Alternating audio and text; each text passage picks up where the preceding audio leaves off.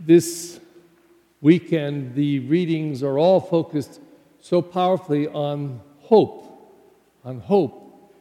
And yet, this was about the most hopeless week I've had in a long time because of a book I've been reading, which I would recommend to you, but not for the faint of heart. It is something.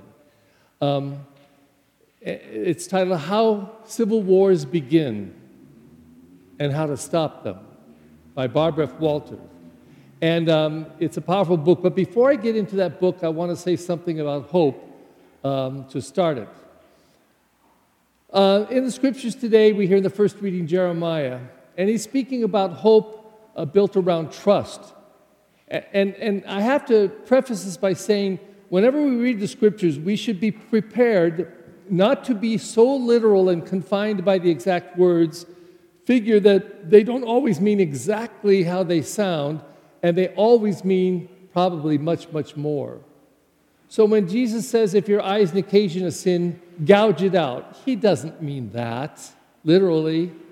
But he says it provocatively so that we would guard our eyes and be careful of what we look at and what we're going to take into our heart through our eyes.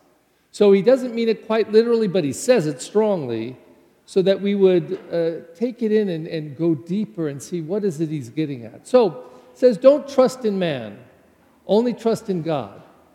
Well, not really. I mean, husband and wife, here we are on World Marriage Day. If husbands and wives don't trust each other, what have you got? Of course you trust in one another. Of course your kids should trust your parents.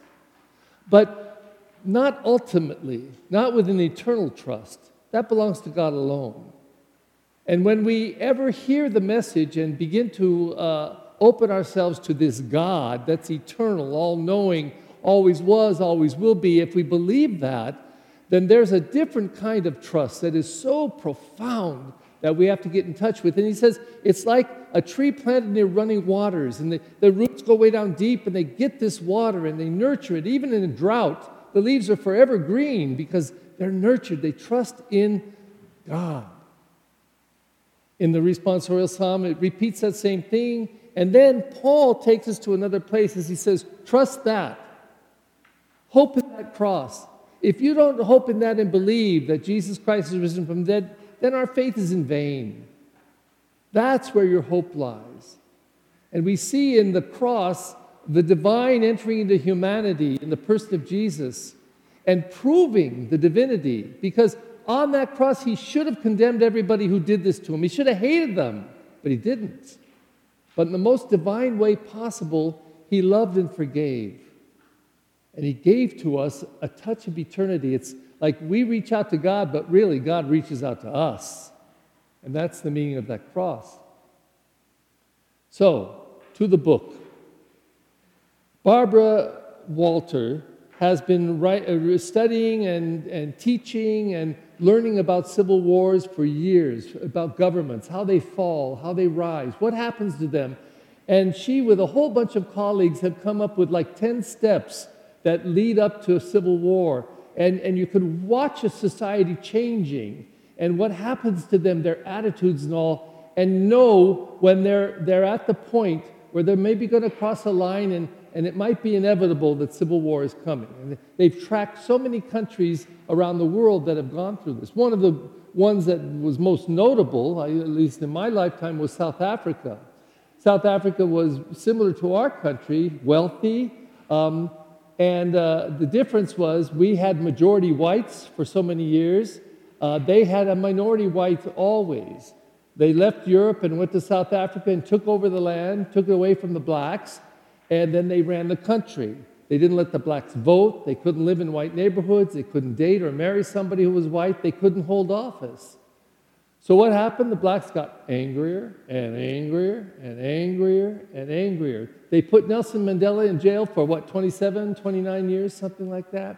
So Botha, the last president to hold on to this kind of government and this kind of way of living, he got voted out, and de Klerk came in, and he would win the Nobel Peace Prize as he let Mandela out of jail, and he would win the Nobel Peace Prize because the two of them committed to find a way to build their society back. And a lot of the impetus came from the business class, the whites, because they said, so what if we have all these businesses and all this money? If they burn down our businesses and take our money, what good is it? So it could have been a little self-serving, but in a way to protect themselves, they said, we got to negotiate. We got to make a different society. And so the doors began to open up.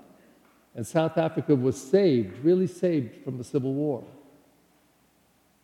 Now, it takes some wisdom to maneuver through there. And I'm reading this book, and I tell you, about halfway through the week, I was just losing it. And then when I get really upset, I talk out loud like a crazy man. I just do. And I said, Perry Leiker, you're losing it. Perry Leiker, where's your hope?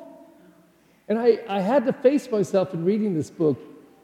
If we were to come to a point of civil war, and there are so many among them myself who saw January 6th as a real crossing of a line, one that we've not crossed, one that is very similar to the first civil war in this country. But watching this and reading this, I said, Perry Leiker, even if we come to that point that you can't go out your front door because somebody might shoot you, and there are guns everywhere, by the way, in case you don't know this, everywhere. So I said, what happens? And do I live in a shell, or do I live my life and I might die for it? I might die.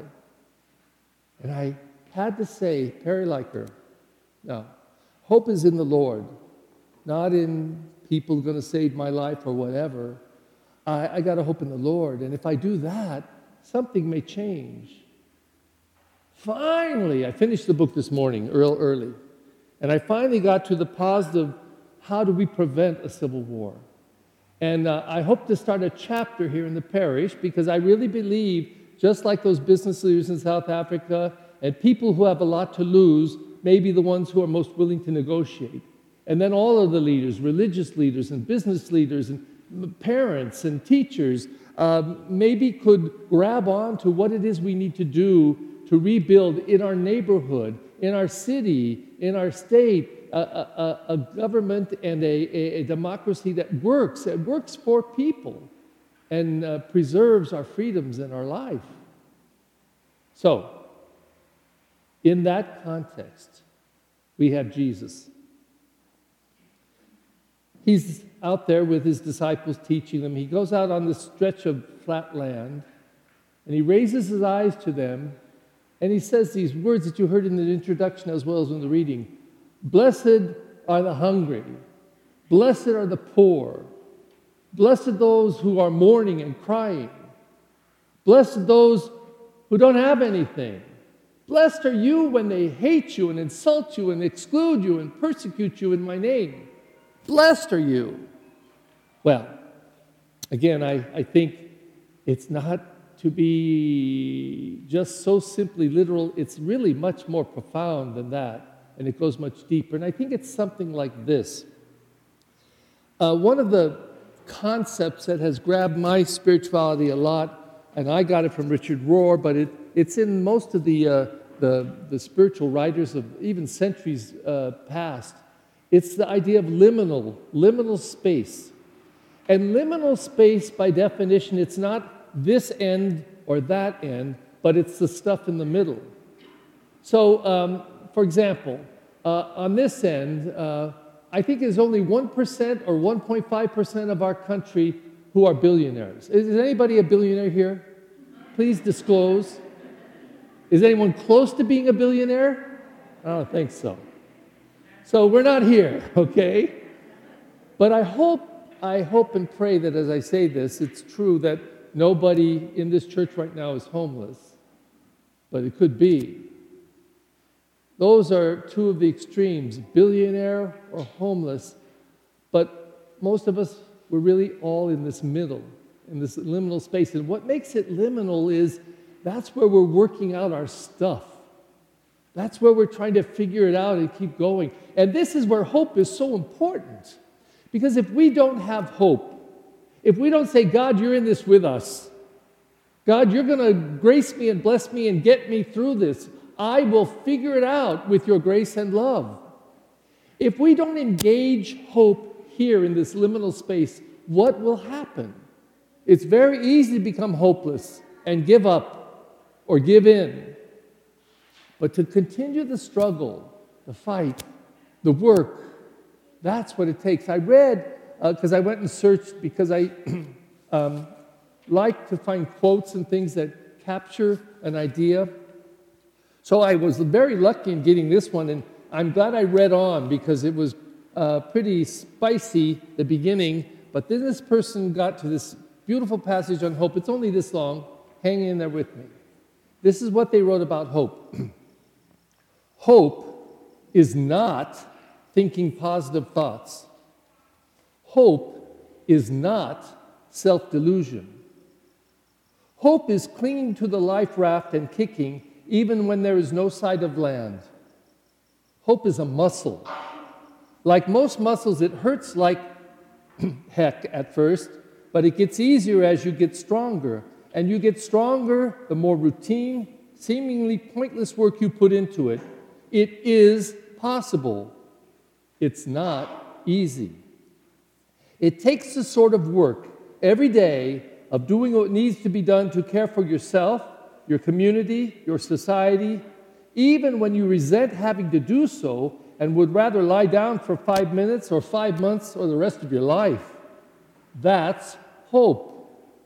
It's not a mood, it's an action. It's behaving as if there might be a future, even when that seems patently ridiculous.